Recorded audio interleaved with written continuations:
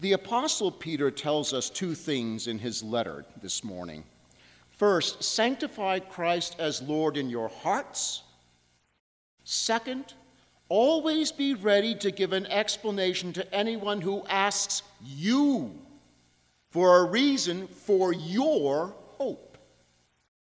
We saw it last week, and if you heard the sermon on the webpage, the ancients did not view the heart with the sentimentality that we moderns do. For them, the heart represented not just the passions, but the intellect, the mind, the soul, in short, the whole person. Therefore, the Christian is called to sanctify Christ as Lord in the entirety of his or her being. But how does one sanctify Christ as Lord in one's heart? The Greek word used in the sacred text for sanctify is agiasete, from the root agios. Often it's translated as holy. And while it obviously carries the meaning of being holy and dedicated, it also carries another very interesting sense, the sense of being separated from the common condition.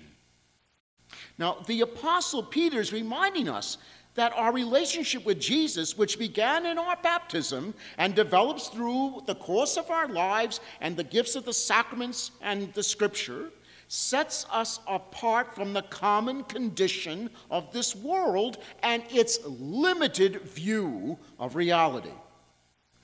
The Christian, therefore, must struggle to live in this world as one who accepts the truth of who Jesus is, allowing that truth to guide how one thinks, how one speaks, how one acts.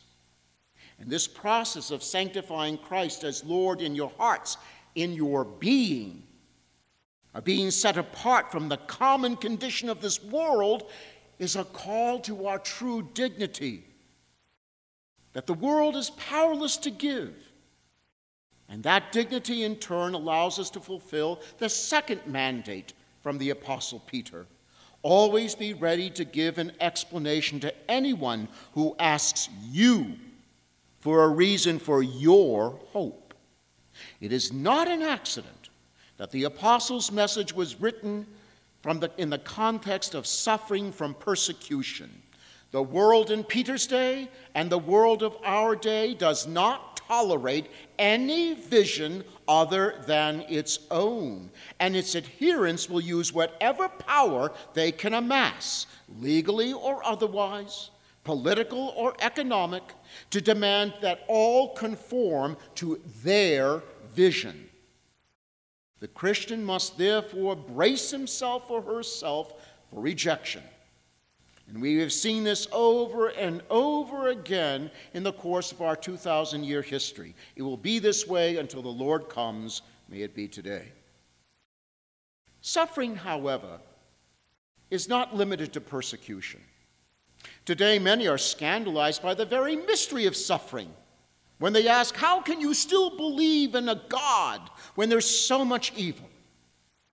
And it is for each of us to give that person a reason for our hope.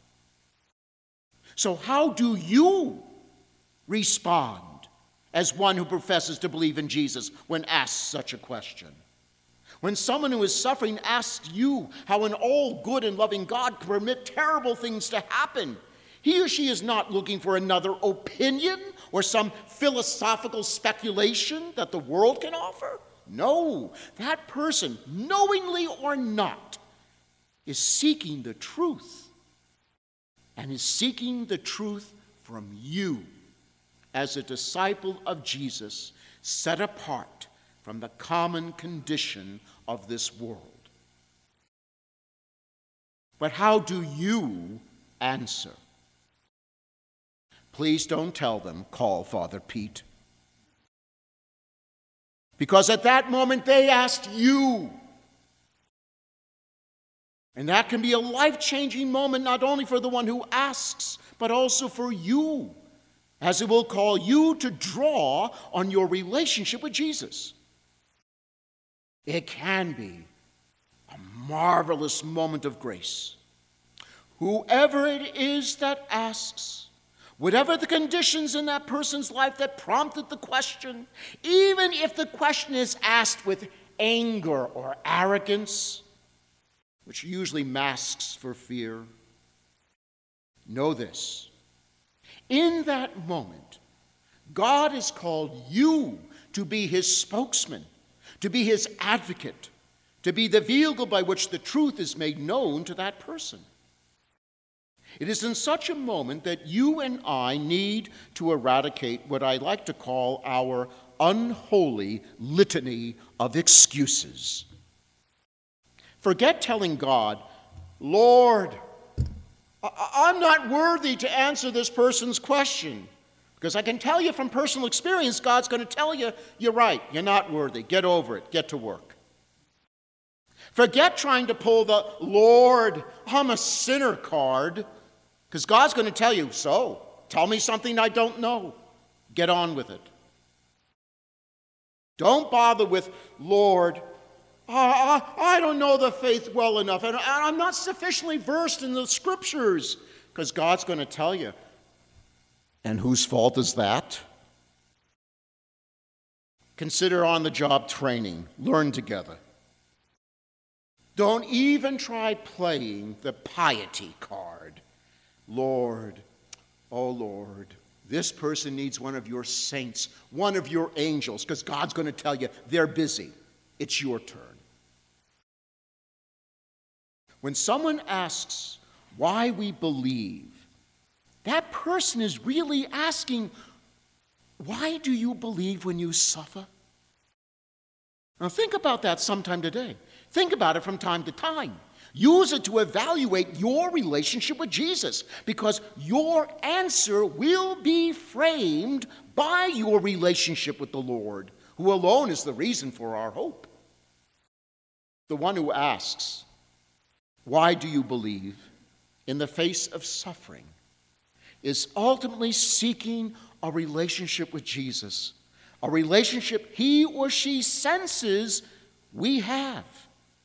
A relationship that offers a sense of peace, even in the chaos of suffering. As the Apostle Peter tells us, always be ready to give an explanation to anyone who asks you for a reason for your hope.